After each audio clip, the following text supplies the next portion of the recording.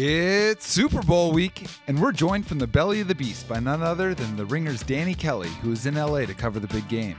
Join us as we discuss the vibe down there, break down how the Bengals and Rams match up, give our predictions on the game, and what the Seahawks need to do to join the party. Let's light them up.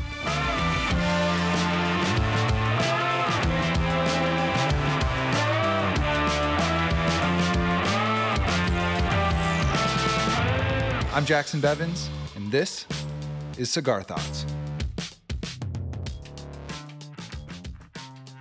Welcome back to the Cigar Lounge. I am Jackson Bevins, and along with my incredible producer, Mike Barwin, this is the Cigar Thoughts podcast. Mike, how we doing today? We are super, Jackson. We are super. How are you? I'm doing great, man. I'm jacked for today's show because we got the amazing Danny Kelly joining us straight up from Radio Row at the Super Bowl. Danny, what's up? What's going on, guys? How are you doing? Great, man. Really stoked to have you. I know you're in high demand this week, so thank you for making the time. No problem. I'm just sitting here on Radio Row, and Pat McAfee's show is going on like right in front of me, and Wiz Khalifa just got done doing a concert, I believe. So that just kind of lays out the scene for you. If you hear chanting and cheering, that's what that is.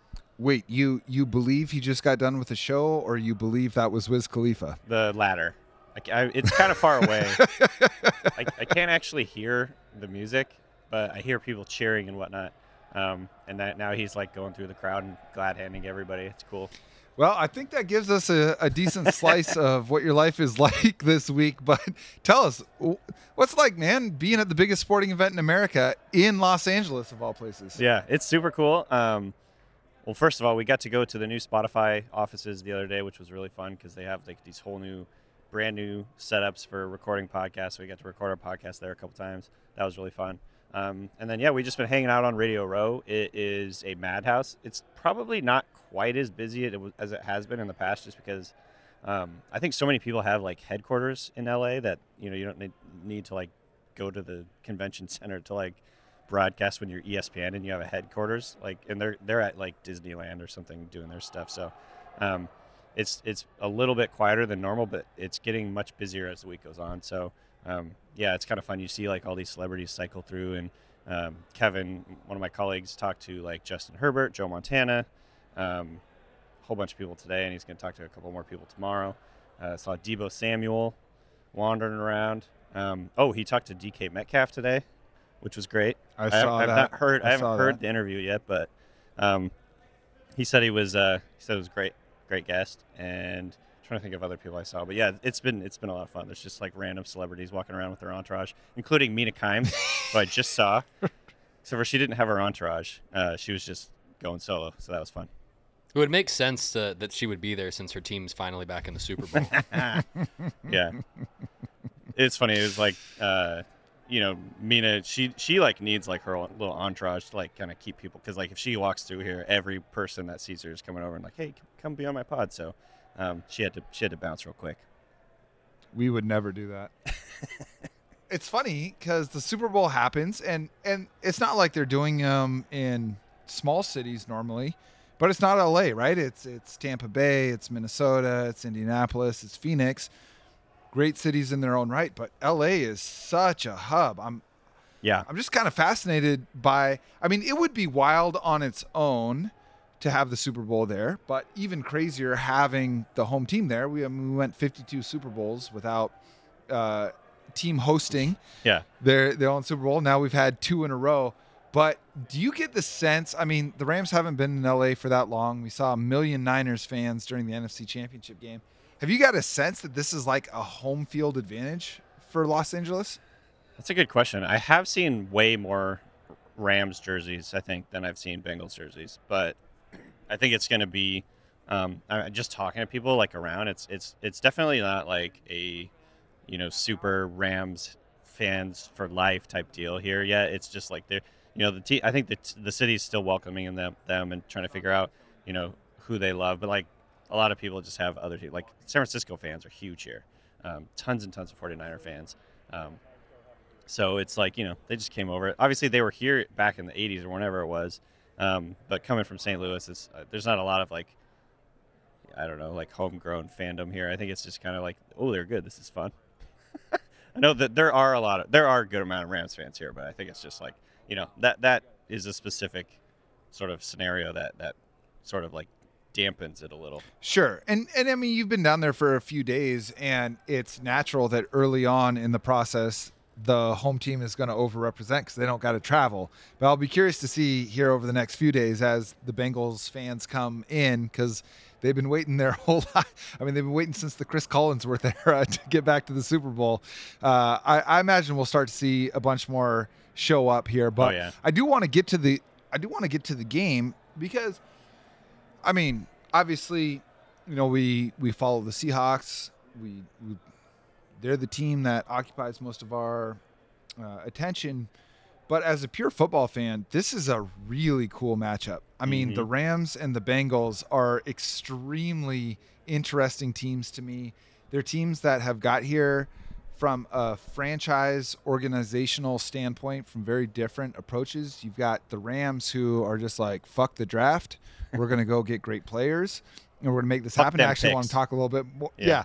I want to talk a little bit more about that in a minute. But on the other side, you've got the Bengals, who are like years ahead of schedule here, where they are riding young talent that have been drafted in the last few years. They're at the superstar positions: Joe Burrow at quarterback, Jamar Chase and T. Higgins at wide receiver, Joe Mixon at running back. I mean, they've got great players elsewhere, but the needle movers are at sort of the fantasy football positions.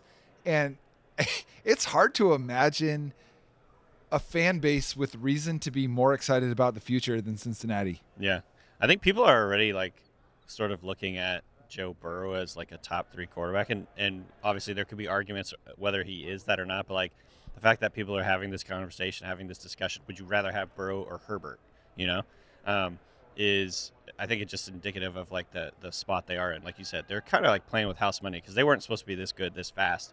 They've had some high draft picks. Obviously that helps a lot.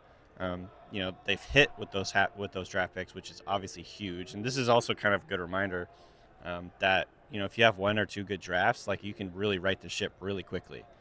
You don't have to do like a 10-year rebuild, especially players so high impact like Joe Burrow and Jamar Chase. So yeah, it's a lot of fun. They also had a really good free agency in this last offseason. Like a lot of their free agent signings hit really core pieces of their championship or like potential championship run here.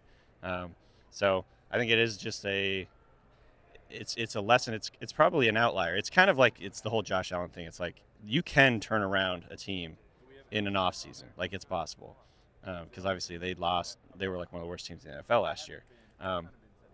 But it's also potentially like an outlier because they've had pretty much everything go right. Like Jamar Chase, the greatest rookie receiver ever, maybe potentially, and then Joe Burrow obviously is living up to his billing. So, it's a cool story. I think that there's been so many instances along the way where you're like they should not have won that game, but they just keep winning. They keep winning it. They keep winning. Like when they fell behind to the Chiefs, it's like they're finished. But they got like kind of like this magic to them. So it's gonna be a lot of fun. I really don't know how this game is going to go. I think it's going to be a low-scoring affair, unfortunately. But I don't know. We'll see. You think it's going to be low-scoring? Low-ish. I think both teams are going to struggle to protect their quarterbacks, and so I think particularly with the Rams pass rushing, with the Bengals offensive line, which is just not very good. It's not been good throughout the whole year or the playoffs. You got Von Miller, who is like turned into God mode during the playoffs. He's just like saving up his energy for the playoffs, and now he's like doubling his pressure rate and sack rate, and I think he's just been on a mission. And so obviously playing across from Aaron Donald, it's not like the Bengals can really just like scheme something up. So I do worry that we're going to see a lot of for the Bengals like early down running, trying to avoid sacks, and then hoping Burrow can like pull something out of his ass. And I think that is going to be a little bit conducive to like a lower scoring game. And I think that McVay doesn't seem like a guy who's going to like put his foot on the gas if he has a lead. He's just going to like be conservative. So that's how I see this game playing out. The over-under is at 48.5, which is pretty low for an NFL game. Are you taking the under? I think it was like 50 when it started, but unfortunately it's gone down. But I think it's going to be. I predicted 21-19, which is probably a nonsensical score. I don't know if that. kind of difficult to score 19 You're just points. a scorigami enthusiast. It's something along that vein. Yeah, that's a dumb prediction. Yeah, somebody's going to miss a 2-point conversion is what's going to happen. If you're as dialed as it gets. But it's interesting. We talked about the Bengals and how they've really maximized the fact that they've drafted early. I mean, lots of teams have drafted early. You don't have to look any further than the Texans, the Jaguars, the Jets, Giants. These are teams that are constantly picking in the top 10. They've sucked in the past. They still suck. Yeah. Right? And these are high risk picks too, right? We talk about the reward of getting them right, but like you're putting big contracts on these guys and tons of expectations to not get it right. I have personally had an issue with the Bengals because I see them as a deeply cheap organization, and that frustrates me, right? I don't want to see cheap ownership rewarded, because all I want as a sports fan, and why we were so lucky to have Paul Allen as the owner of the Seahawks for so long, is I want to see an owner that really, really cares about winning. That being said, removing the ownership aspect and the fact that they're giving all their press conferences from like behind a 7th grade projector set. I forgot about that. Yeah.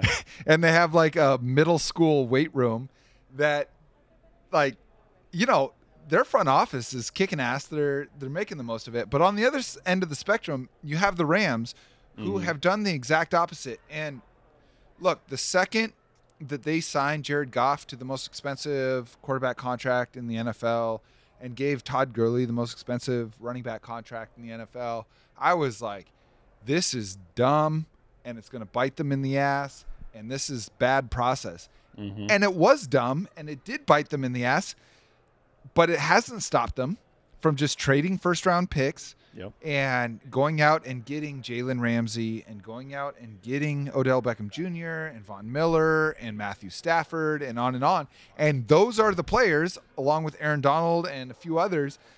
That's the reason they're there. And it's almost kind of inspiring to not be banking on collegiate players to hit and become great NFL pros. They're saying, fuck the draft. We're going to win on day 2 and day 3 as best as we can. We're just going to go get good players. And now, for all the talk of them being in salary cap hell, the Gurley and Goff contracts come off the books this year. They're still somehow incredibly going to have some money to spend this year. How do you feel about how the Rams have approached building this team? Yeah, and I think they have a few picks too. Like they're going to get some comp picks. They're going to have, I don't know, it's nothing in the early rounds, but they're going to have a bunch in the later rounds. So not for long. They're as good as gone. Right, that's probably true. But yeah, no, I think it's really, this Super Bowl is a good narrative because, like you said, it's 2 different ways to like build a team, to build a potential championship team. And the Bengals have done it primarily through the draft. Obviously, they did have good free agent class, but it's not like they're spending like as much money as some of these other big teams, or using those draft picks to trade for guys. It's more organic, and I've always this goes back the last like 10 years. I've kind of had this theory that because the Bengals have 3 scouts. Like a lot of teams have 3 scouts per region, you know what I mean? And so, number one, it might kind of clarify things for them. It might make things a little bit like just simpler in the decision-making process, because there's not like 1,000 people saying we like this guy. But I think it's also, my theory is just kind of like maybe they just like listen to the consensus a little bit more, like like maybe they just look at like draft Twitter and like say like who do these guys like? This is like the knowledge base of like the entire internet. You're saying they're reading your mock drafts at the Ringer. Yeah, they're just dialed in. Listen, Mike. I'm glad you mentioned it. I know a lot of people listening are familiar with this already. Danny does the best pre-draft coverage of anyone I've ever read. And I am like a total draft honk. I love diving in. I love the perspective, fits for different players with different teams and all of that stuff. And I've read a bunch of it, and nobody touches Danny's coverage for it. It's a combination of like, I appreciate that. Like elite research, the type that has made Danny so successful. But your way of describing players and how they play is like weird stuff, unparalleled, man. Yeah. I try not to. I try to make it like it's sort of readable because a lot of times, scouting reports, it's a lot of when you're putting together scouting reports, and I'm guilty of this too. It's like this. A lot of the guys do the same things. You know what I mean? It's like this guy's really fast. Like, yeah, a lot of NFL players are really fast, or players that are going into the NFL. So you have to kind of like try and figure out ways to make it a little bit more interesting, I think. And so that's what I've been trying to do. I do appreciate that a lot. I would not say I'm the best, and I'm definitely a little bit late compared to everybody else, but definitely ramping up now and trying to get all these out. But yeah, no, I'm kind of serious. Like, I think the Bengals are sort of like the wisdom of crowds, and then we'll like make our decision from there and like kind of like go for it. But like every year, the Bengals have like draft Twitter's favorite class. Like they love all the Bengals picks. It's like happens every freaking year. So maybe there's something to that. Maybe it's actually like a good process to have fewer guys.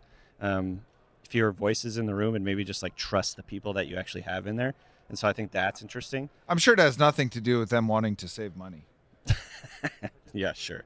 That's the other thing is like maybe it's just lucky, but I also do think it's like it is a good illustration of there are many ways to win in this league. You can build through the draft, you can build through big name free agency, trades. There's just different ways to do it. There's no just like one way to build a championship team. I mean, it's just like every year something different. So I think that's like a good lesson to remember. It's like obviously, I think one of the most tried and true ways is to build through the draft and sign your own guys. But like this is what the Packers do famously, right? How many Super Bowls do the Packers have in the last 20 years with Hall of Fame quarterbacks? Like 1 or 2 or however many. So it's like, that's not necessarily the only way to do it. Well, and that's one of the things that makes this matchup so interesting is it's two completely different approaches to building a team. And don't get me wrong, this playoffs has come down to a series of coin flips, both literally and figuratively. I mean, every game for the 2 weeks leading up to the Super Bowl, which I think is 10 games, have all come down to one possession, and many of them have come down to the very last play of the game. So we really are talking about a made field goal here, a coin toss there, a dropped interception here. Like, it's so crazy. Yes, the Bengals and the Rams have made it to the Super Bowl, but we tend to put so much emphasis on the legacy of players, coaches, teams, on how many playoff games they win, whether they make it to the Super Bowl, whether they win the Super Bowl. But this year, more than any I can remember, is a reminder that once you get to the postseason, and really once you get past the first week of the postseason, there is a lot of luck involved. Oh yeah. I mean, there's like you could point to probably like 50 different plays where it's like if that play would have gone differently, this game would have like ended with a different winner. You know what I mean?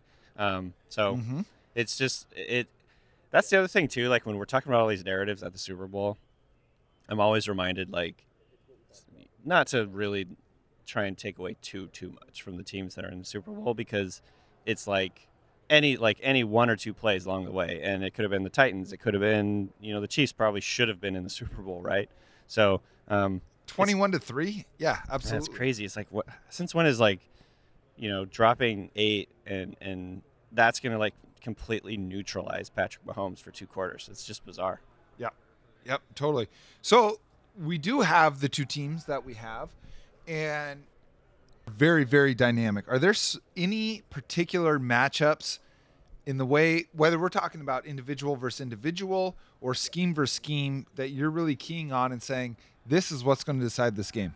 I mean, the most obvious one to me is the Bengals offensive line against Donald and Floyd and Von Miller. Like, I just don't understand how they're going to really like mitigate that because they just, the Rams defense line is so good. So I think that's going to be the first thing that's like going to be the most obvious when the game starts. Like, how are they doing that? How are they going to try and get around it? Are they going to try and run a bunch on first down? Because that was like a huge thing they did in that last game. It was just like run on first down. We'd rather gain 0 yards than take a sack, essentially. And then you're relying on Joe Burrow again to like pull a rabbit out of a hat, and he does that a lot. But I don't know if you can necessarily count on it for like a third or fourth straight game. So that's the main one. And then of course, obviously, Jalen Ramsey against Cooper Kupp or whoever they end up. Jalen Ramsey against Jamar Chase, and then how that goes down if they chase Chase, if they travel with Chase. I think that's going to be like really interesting to see, and I think T. Higgins could have a big day if that's the case. Let's start with the Rams, and you're looking at this Bengals team, and you're the defensive coordinator. What is it that you're looking to neutralize the most? Like, are you putting most of your emphasis into pressuring Burrow if it comes at the risk of leaving Chase or Higgins or Boyd on an island? Or is it, let's take away their receivers and we're going to trust that we win up front and neutralize the run game? Yeah, I think I think they're probably rushed with 4 because they can, and I think that they're going to probably try and bracket Chase because like the big play is just so killer, and it's like it goes back to like Pete Carroll, what he said all the time, like if you can create these explosive plays, like the odds that you'll score on that drive are exponentially higher, and so I think that they're going to probably rush with 4 and do a good job of it and just try and match up downfield, and I think obviously when you have a guy like Jalen Ramsey who can lock down like one of your top players, or maybe not lock down, but like definitely mitigate what he can do, that puts a lot of the onus on these other guys. And so again, it's like T. Higgins, can he step up? CJ Uzoma, I mean, is he even going to play? I don't know. And then obviously Mixon, if he can run, I don't know if I really trust them to run the ball either. So all these reasons are kind of like why I keep coming back to the Rams, but obviously weirder things have happened, but I think that's just going to be a big problem with the defensive line just creating so much havoc and not giving Burrow time to do what he typically does. Yeah. So if I'm hearing you right, and you're calling the Rams 21-19, that sure, weird score. That's yeah, right. Because okay, so if you're the Bengals and you're looking at this Rams offense, you've got Stafford, who has been great at times, mystifying at others, but you've got a receiving core that is terrifying, right? Cooper Kupp is probably the best, not probably, he was the best non-quarterback offensive player in the NFL this year. Odell Beckham looks like early career Odell Beckham. If you're the Bengals, how are you trying to neutralize the Rams? That's a good question. Obviously, it's funny because the first thing that comes to my mind is like make Stafford make a mistake. Make him turn it over. If you can get Stafford to turn the ball over, like that's huge. That's going to be a big key of the game. I think if Stafford plays clean and doesn't turn the ball over, the Rams will win. So obviously the big thing is can you get him to turn it over? The Bengals have forced a lot of turnovers this postseason. Yeah. And, I mean, they're a really good defense. They're getting hot at the right time. They're all playing together. But I just don't think, like, this defense is not as good as the Rams' offense, I think. However, the way that they're going to go about doing that, I don't think they can blitz. The problem is, like, Stafford has been incredible against the blitz this year. Like, one of the best, if not the best quarterback against the blitz all season long in the playoffs. Like, it's almost like he wants you to blitz because you're taking one guy out of coverage, and he knows where to go with football. He's got, like, this automatic get-open guy in Cooper Kupp. I saw somewhere that Cooper Kupp against man coverage this year is averaging like 4-point-something yards per route run, which is like if you're over two, that's like you're an elite player. This is against man coverage, so obviously when you're blitzing, a lot of times they'll like try and just like match up with you there and go from there instead of trying to play a bunch of guys in zones. So I don't know. It's going to be really interesting. I think they're not going to blitz a lot because I think that would be playing right into the Rams' strengths. So maybe they'll do the thing they did last week, which was, again, I don't know, because like it's going to take some sort of miracle. It feels like that last week it was the Bengals decided to drop 8, which is like we always yell at the TV, like stop rushing 3, like you idiots, like what are you doing? That's like why are you rushing 3? Like my dad always says this. He hates when teams rush 3, and so that's Ken like Norton's vindicated. Yeah. And so they did this, and it like completely confounded Patrick Mahomes. It completely confounded the best quarterback on the planet. Like, how the hell does that happen? So I don't know if they're going to do that plan exactly, because I'm sure the Rams are going to be ready for it, ready to have like quick hitting plays to get the ball out. They're going to be also they're really good at running the ball. Right. Too. That's the other thing is like if you're rushing 3, if you're like playing in that tight front where you just have like 3 guys bunched together, they can run to the outside. They're pretty good at that. And you can just run them out of it essentially. So yeah, I don't know. This is, again, it's like a chess match, but I think really what the Bengals have to do is like come up with something cool, like what Belichick did a couple of years ago in the Super Bowl, which is just, well, in this case it was drop 6 guys onto the line of scrimmage and completely fuck up their offense. It like completely took them out of their offense. So I don't know what that's going to be. I wish I knew. I'm sure that Sean McVay wishes he knew what they were going to do. But they need to come up with something, I think, to basically confuse Stafford, make him throw some bad throws. He's got them in him. He likes to make bad throws. I love Stafford, but he's definitely like, man, he'll just like huck it up sometimes. It's like, what are you seeing? So Oftentimes, at the last game of the year, when coaches and coordinators are most desperate to win, sometimes you can bring in a player that you've stashed on the roster, somebody who's a little unheralded, someone who's ready to kind of take their opponents by surprise. Think Chris Matthews in Super Bowl 49, aka the game that we do not discuss. Do you think, to combat that dynamic, multifaceted Rams offense, that this is the week that the Cincinnati Bengals deploy their secret weapon in Trey Flowers? I swear to God, I'm going to find a new producer. Didn't he make a pretty good play last week against Travis Kelce? I am happy. I am happy to see him thriving. Oh, dude, I need Super Bowl champion Trey Flowers before too. the Seahawks can make it back to the championship round. I need it badly. I do too. Okay, so nothing obviously would make me happier than to see Sean McVay confounded once again by a different team in the Super Bowl, because I am a selfish Seahawks fan. And reminds me that one of the 30 teams not playing in the Super Bowl is the Seattle Seahawks, who are coming off their worst season in a decade. Danny, in your opinion, how far away are they from being involved in this game? And what do you think they got to do to close the gap between them and teams like the Bengals and the Rams?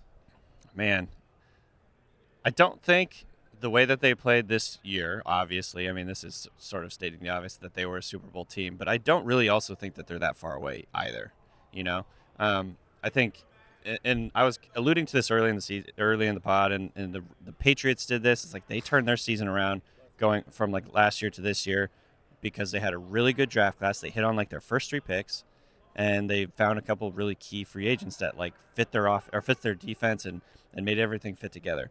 I think it's definitely within the realm of possibility that the Seahawks get back to like Super Bowl caliber team. I don't think they're that far off. I think especially if you keep Russell Wilson, and if you don't keep Russell Wilson, then it's a whole different discussion. But if you keep Russell Wilson, and actually make a few good free agent signings, and you see development from some of these guys, maybe hit on your first couple picks, and because they're going to be picking earlier in the rounds, that's definitely going to help. Obviously, they're not picking in the first round, but they're going to be picking quite a bit earlier in the second, third, et cetera, et cetera. So I don't know. I think that like I'm actually ended the season, and I know that this is like, small sample and probably a dangerous thing to like believe, but like the way that they were playing late in the season, I think that they're like closer than we thought for much of the season. Obviously, like Russell Wilson breaking his finger is not going to help anything. And their defense was not very good for most of the season, and maybe they switch things up. It sounds like they want to switch things up with the way that they play, get more aggressive, things like that. The staff isn't completely set yet, but I don't know. This is obviously me probably being a little bit of a homer, but I do think that they're not that close, or they're not that far off from being a pretty damn good team. So spoken like a true acolyte of DVOA. DVOA champs, baby. They were a top 10. I mean, come on. That's the thing. They were higher than the Rams in DVOA Are you this serious? year. Oh my God. Yeah, That's pretty higher funny. than the Rams. So yeah, I'm kind of with you, and Danny, I know you and I have talked and texted a lot throughout the season about the Seahawks, but our opinions have changed throughout the year, by the way. Okay, yeah. I'm glad I'm not on the island, because Mike has held the line throughout the season, biting his tongue as I have railed for dramatic change to the Seahawks organizational structure. And he kept pushing back on it like an idiot, so I thought. But it turns out he is indeed the savant, because now I've circled back to, what? I see a path for running it back. And sort of the whispers you hear out of the VMAC are that Pete Carroll is perhaps quite a bit more adaptable than I certainly have given him credit for the last couple of years. They moved on from Ken Norton Jr. as their defensive coordinator, which if you only gave me one move, if you said the Seahawks are only going to make one structural move this year, what would you want it to be? That would have been my choice. So I guess I'm happy to see it. And here's the thing, full disclosure, it's more of an aesthetic preference than anything else. There's an argument to be made for, the fact that they didn't allow a whole lot of points, but they also didn't turn the ball over. They didn't sack the quarterback. And on the other side, finally, we saw the team score a shit ton of points at the end of the season. Are we talking fool's gold, or do we see a chance where that offense that we saw the last 2 games against the Cardinals and the Lions continue into next year, the second year of Shane Waldron, assuming Russell Wilson is back, and then also getting a more dynamic defense? Because the NFC is wide open. Right. Well, that's the other thing is, like, there's no quarterbacks left in the NFC, apparently. It's going to be very interesting what happens with Russell Wilson, obviously. I said from the very beginning that I think he should stay. Like, it doesn't make any sense for them to, like, get rid of Russell Wilson, trade him. If he does demand a trade, I guess there's nothing they can do about it. But I don't understand why they would trade him. I think it makes no sense. So I'm hoping they keep Wilson. I think, God, I know. And again, this is like, maybe we'll look back on this in like 6 months or whenever the season starts, and like we think we're idiots. But like, I really want them to re-sign Rashad Penny. Like, I think he brings something that like Chris Carson doesn't, and any of the other running backs. How crazy of a sentence is that? I know, right? You're finally starting to see like the vision, I think, that John Schneider and Pete Carroll had when they drafted him in the first round, even though everybody panned it, and including me. And I mean, there were moments during his career, and Jackson, again, you'd attest to this, like, where I was like, I don't see why they drafted this guy. Like, he just plain sucks. Like, even that was like when he was healthy. But then I think he was actually not completely healthy. That's the problem. He's been like fighting all these nagging injuries throughout his whole career. And I don't remember the exact timeline, but there was a moment there right before he tore his ACL where he was starting to really, it was like, whoa, okay, now I see it. He's creating these explosive plays. He's got really, really fast feet. And I've told you this, Jackson, he really reminds me of Deebo Samuel. I know that's like high praise, but like the thick body type, but like really, really fast feet. He kind of gives them that dynamic where it's like, you give the ball to this guy, and he's going to create explosive plays. Like, and if you're creating explosive plays on the ground, fucking run it. That's great. Like, I'm just sick of seeing them like bang their head against the wall, 2 and 3 yard gains on early downs. Like, if you give this guy the ball and they create explosive plays, I'm all for balance. I'm all for running the ball. It helps Wilson, honestly, I think, because then you can play run. You can do more play action. You can do more misdirection. And it all kind of like marries together. It's exactly what the Rams do. So I don't know. I maybe this is just me drinking the Kool-Aid. Who knows? We'll look back and maybe, Penny gets hurt in week 2, and then we're like, we're idiots. Why do we think that? But I really do think with the way that Penny was running, if they get Chris Carson back or whoever, they have somebody else that kind of like can be like an early down banger, like give him some rest and everything. But I really do think that they have like the tools and the pieces to get there. They do have to like do something about their offensive line, though. That's kind of like my main priority for this offseason is like, Dwayne Brown's a free agent, re-sign him. And then maybe like a top tier free agent at one of the positions, maybe it's right tackle, whatever, and actually put some money in good like blue chip type players instead of trying to plug holes with like 4 low level free agents. Just find one really good guy, like Dwayne Brown, for instance. Like, that was a great trade. Do that. Yeah. Do something like that of that caliber of player instead of trying to like Luke Jokel it or whatever. It's like I'm sick of that. I just want them to like actually kind of like.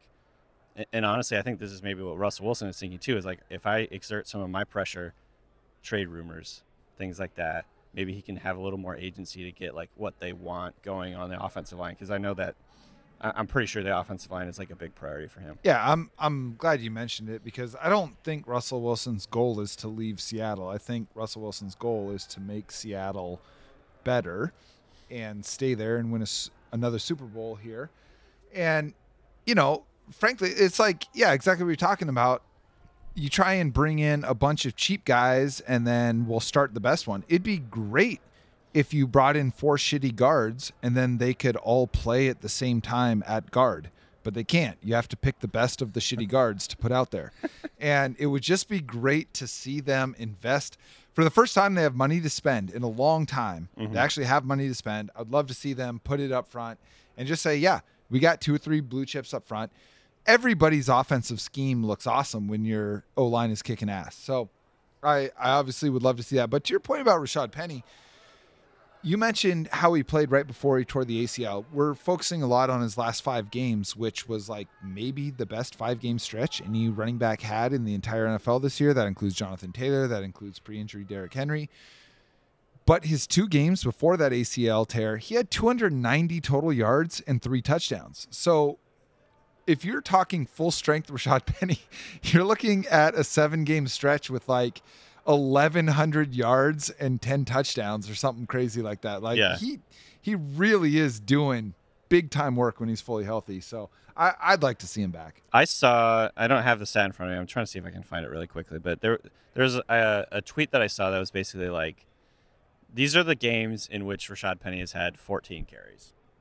I'm just like sort of paraphrasing. I don't know exactly what the numbers were, but it was like, and then here are his fantasy points. And it was like 28, 28, 27, 32. Like it was like incredible numbers. And this is, again, like when he's healthy and when he's actually explosive, because I think a lot of the negative sort of feelings I had about Penny early in his career is because he was just battling injuries, man. He just was like slow, or he was trying to get back into shape, or he was trying to like get through a hamstring injury or a foot injury or whatever. And so when we've seen him like relatively healthy as he was this season, and again, there was a couple times here where I was like, oh God, he got up, he's awkward there. He like jogged off, he limped off, and I'm like, oh crap, it's happening again. And to his credit, he toughed it out and stayed in the games and looked really, really good. So, I mean, knock on wood, but maybe he's just finally over the hump. I do think a lot of these injuries were sort of just bad luck, like the ACL injury. That doesn't have anything to do with anything else. He broke his hand before he came into the league, I think, and that set him back. Things like that where it's just like random weird stuff that just bad luck. And so I think, again, this is a guy that had one of the most productive college careers of any back ever. He was a really, really good kick and punt returner. So that shows kind of like his dynamism, his ability to like pick a lane and explode and annihilate pursuit angles, which is what we see as his running style. So I know I'm probably getting way too excited about Rashad Penny, but like he looked incredible. He looked like legit really, really freaking good. And so maybe there's this chance that he could just have this late career like bloom or whatever, because he just was hurt the first 4 years of his career. So I just think that's in the realm of possibility. It's something that could happen. I don't think they need to spend a ton of money for it to happen either. I really don't think he's going to be fetching all that much money because of his injury history and just because of the position in general. So it's going to be really, really interesting to see what happens there. Yeah, I think that it's not a hard story to tell where the Seahawks win a bunch of games next year and are one of the favorites going into the playoffs. And the NFC is wide open. And if this year showed us anything, randomness is king. Once you get to the 8 best teams, it really comes down to a series of random choices. Before that, I do think the talent wins out. But I don't think that once you're into the divisional round, the best quote-unquote teams are the ones that are winning every week. It's the margin between them is so small that the natural randomness of football comes into play. As crazy as this sounds to me, if you had told me at almost any point this season that Seattle would be largely running it back next year, I'd be pretty disappointed, and I'm kind of psyched. So that's good. Yeah. Fuck you, Mike. I know. You win on this. You held the faith, man. You held the line. I gotta say, and for those listening, off the air, like Mike is so good at just letting me spout my bullshit, but off the air, he's like, man, I think you're wrong about this, and he was right on this. It's been really fun because anytime the Seahawks, make any decision, fire Ken Norton, the jargon that they're using, talking about they want to get back to an aggressive defense, I send a little text to Jackson kind of narrating his thought processes, just like, you feel yourself being pulled back in ever so slightly. Every time, you're furious about it. It does. It does. It makes me so mad that somehow you know me better than I know myself. I mean, I feel like we recognize. I feel like we're being pretty open about the fact that we're maybe gonna this is maybe gonna bite us in the ass for like having hope and having this thought that maybe we should run it back, and I think we're open about the idea that like this could definitely bite us in the ass. Oh, this has tremendous potential for catastrophe. I mean, Sure. I think that next year is the referendum year, right? Like this was the first bad year that Pete Carroll and Russell Wilson have had. So, all right, how strong a conclusion do we draw? Ownership has clearly seen fit to keep it moving forward. So this next year really is like if they struggle again, then all right, I think it's going to be pretty clear to everybody that it's time to make some dramatic changes. But there have been a lot of really good teams that have had one bad year because of whatever reason. They bounce back and they're excellent the next year. And the more I watch this head coaching carousel that's happening this offseason, the more I appreciate how good Pete Carroll is at a lot of things. I'm pretty hard on him for in-game stuff, and that hasn't necessarily changed. But all of the out-of-game stuff, which is a huge part of the job, and NFL head coach is one of the weirdest, hardest jobs on the planet. He's really, really good at it. So, all right, one more year, Pete. Who is good at in-game stuff? Yeah. I mean, I'm sure if you asked any given, like Shanahan sucks at it, McVay sucks at it, Reed sucks at it. Was Zach Taylor the best coach in the Final Four in in-game decision making? Definitely not. I mean, like Belichick is probably like the best at it or whatever. But like, good luck finding another Belichick. Yeah, I think the best in-game coach is John Harbaugh. And when's the last time he was in a Super Bowl? Yeah. That's the hard that's part the thing. about This is the hard part about football, I think, and I kind of look at it like, you have to like zoom out a little bit further, I think, to like really get a good picture of how good a team is. It's not just like a week-to-week thing. It's not just even a 1 year thing. It's like you really do have. It's like the stock market. Like you have to zoom out a little bit and like see that like, oh, the lines are still generally going up. Like this year it was down bad, but like generally speaking, I would say that everything is kind of like trending in the right direction. Again, I'm not necessarily just talking about wins, but like they are consistently competitive. They're consistently a team that has the ability to go to the playoffs and make some noise. I don't know if they're necessarily like a top team, but I don't know. It's just so easy to see a different coach coming in and basically just like fucking everything up. Totally. So there is some. I mean, again, like, and I'm acknowledging that there was times this season where I was just like, man, like Pete's lost it. Like the game is passing by or whatever. Like anything different is better than this. But I think when you zoom out a little bit and kind of like acknowledge, number one, like the million things that a coach has to do and that a coach has to manage, and that Pete Carroll is really good at a lot of those things: culture building, program building, getting along with players, managing big personalities, managing a guy like Russell Wilson, who is, been kind of up and down lately about whether he wants to be a Seahawk, managing all these other guys throughout the years, obviously. And this is like the Mike Tomlin thing. Like now when you see Antonio Brown, Le'Veon Bell, Ben Roethlisberger, you're like, holy shit, Tomlin was incredible that he was managing these big personalities. Tomlin is stone cold top 5 for me. Totally. And I'm now starting to realize this more with Pete Carroll. It's like you look I'm with a Steelers fan right now and he's just nodding his head. Traitor. Yeah. But anyway, when I look at Carroll, I'm like, man, he had to manage Richard Sherman, Doug Baldwin, and multiple other guys, Marshawn Lynch, all these huge personalities. Earl Thomas, Michael Bennett, keep it going. Seriously. Many of whom, by the way, are publicly undermining the quarterback, like on purpose. Yeah. And he managed to completely and by the way, also, he did all this, and obviously it wasn't quite as good after this happened, because it's like, this is an impossible situation. It's like the most notorious, terrible Super Bowl loss where everybody is like, this guy fucked it up. He completely wasted our opportunity to make a dynasty. This is what a lot of the players are saying, and I know Marshawn Lynch said it after the game, I think. Or like way after the game, like a year after. It was like basically everything changed after that. And he's just managed to like keep an even keel. He's very deliberate and good about like messaging, language, like the way that he goes about everything day to day, keeping things fresh by like the always compete thing, like keeping like a lot of this would get stale. Oh, thank you. Yeah.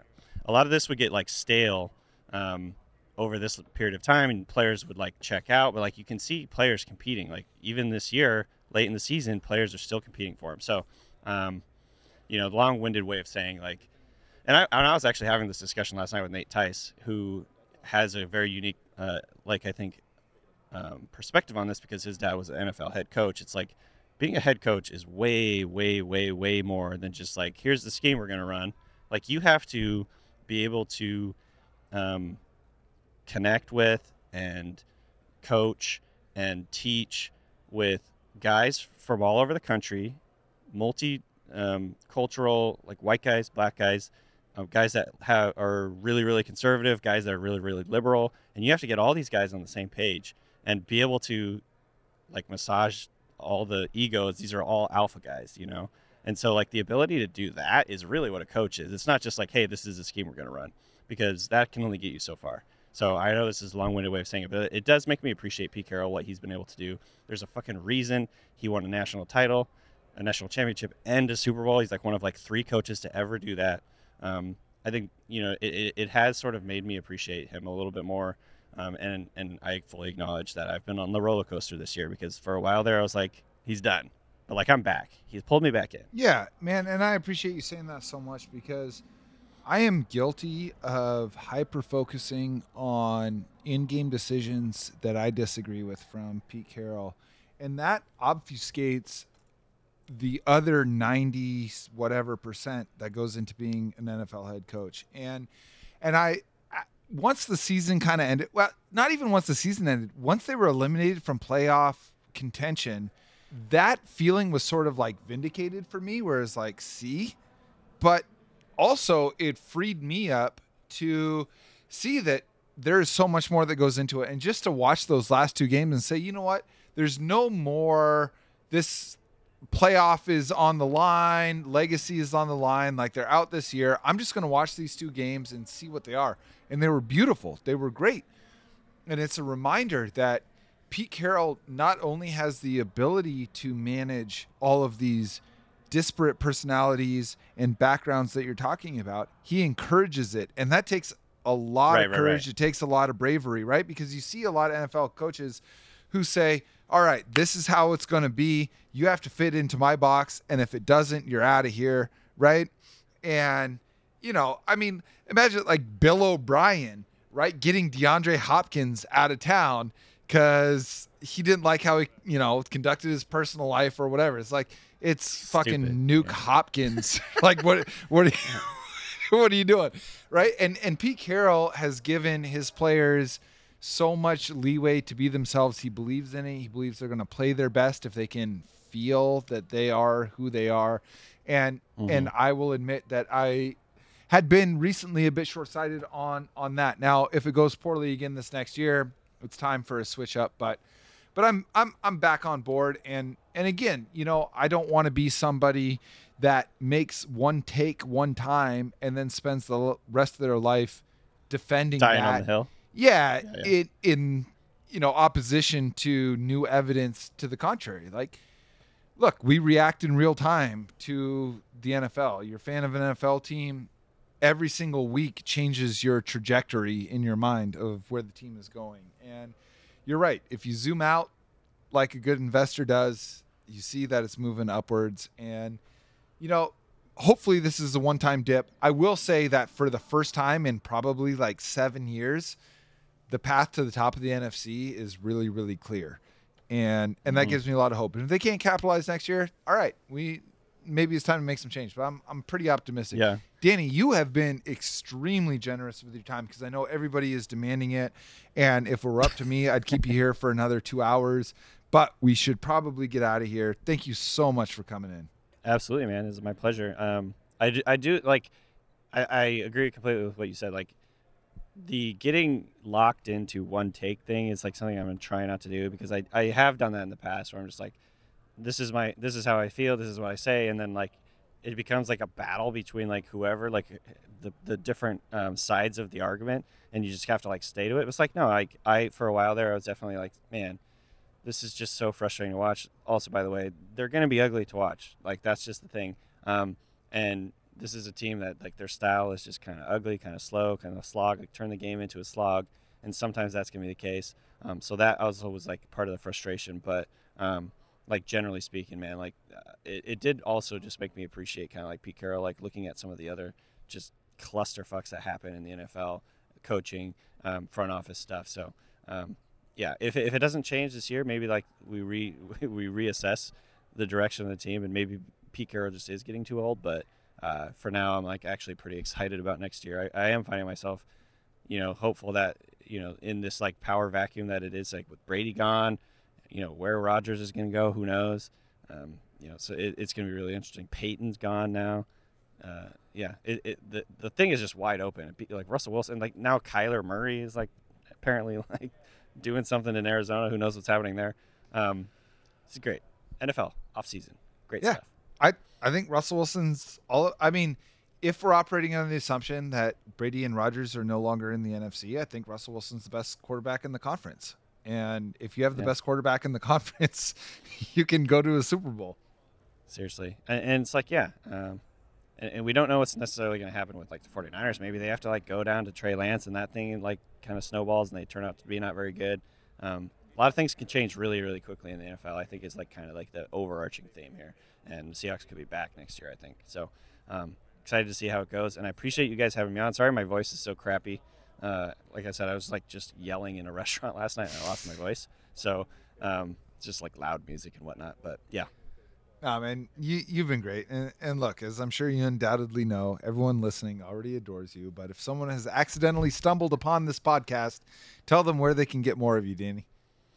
Yeah, theringer.com, obviously. And the Ringer Draft Guide is nfldraft.theringer.com. The Ringer NFL Draft Show, which is on the Ringer Fantasy Football Show feed. That's a podcast. So we're doing like we're transitioning basically to draft stuff for the next few months. But that's the show that I do like a couple times a week. So look me up on Twitter. You can find it all there. Danny B. Kelly. Straight up, nobody is better in draft season than Danny Kelly. He won't tell you, so I'm going to tell you. That was awesome, man. We really appreciate you coming on today. I know you're in high demand. We'll let you get back to your fans. For those of you listening, please make sure you're subscribed to this podcast so you don't miss an episode. Feel free to give us a follow on social media as well. You can find me on Twitter at Jackson Bevins. That's JACSON. Mike is at Mike Barwin. And the show itself is at Cigar Thoughts. You can find us on Instagram at Cigar Thoughts NFL and on Facebook at Seahawks Cigar Thoughts. And of course, as always, you can listen to this show and read every article at fieldgoals.com/cigar thoughts. I know I say it almost every time. Y'all have been incredible with your support. We're eternally grateful for that. We'll be back soon. In the meantime, onwards and upwards, my friends.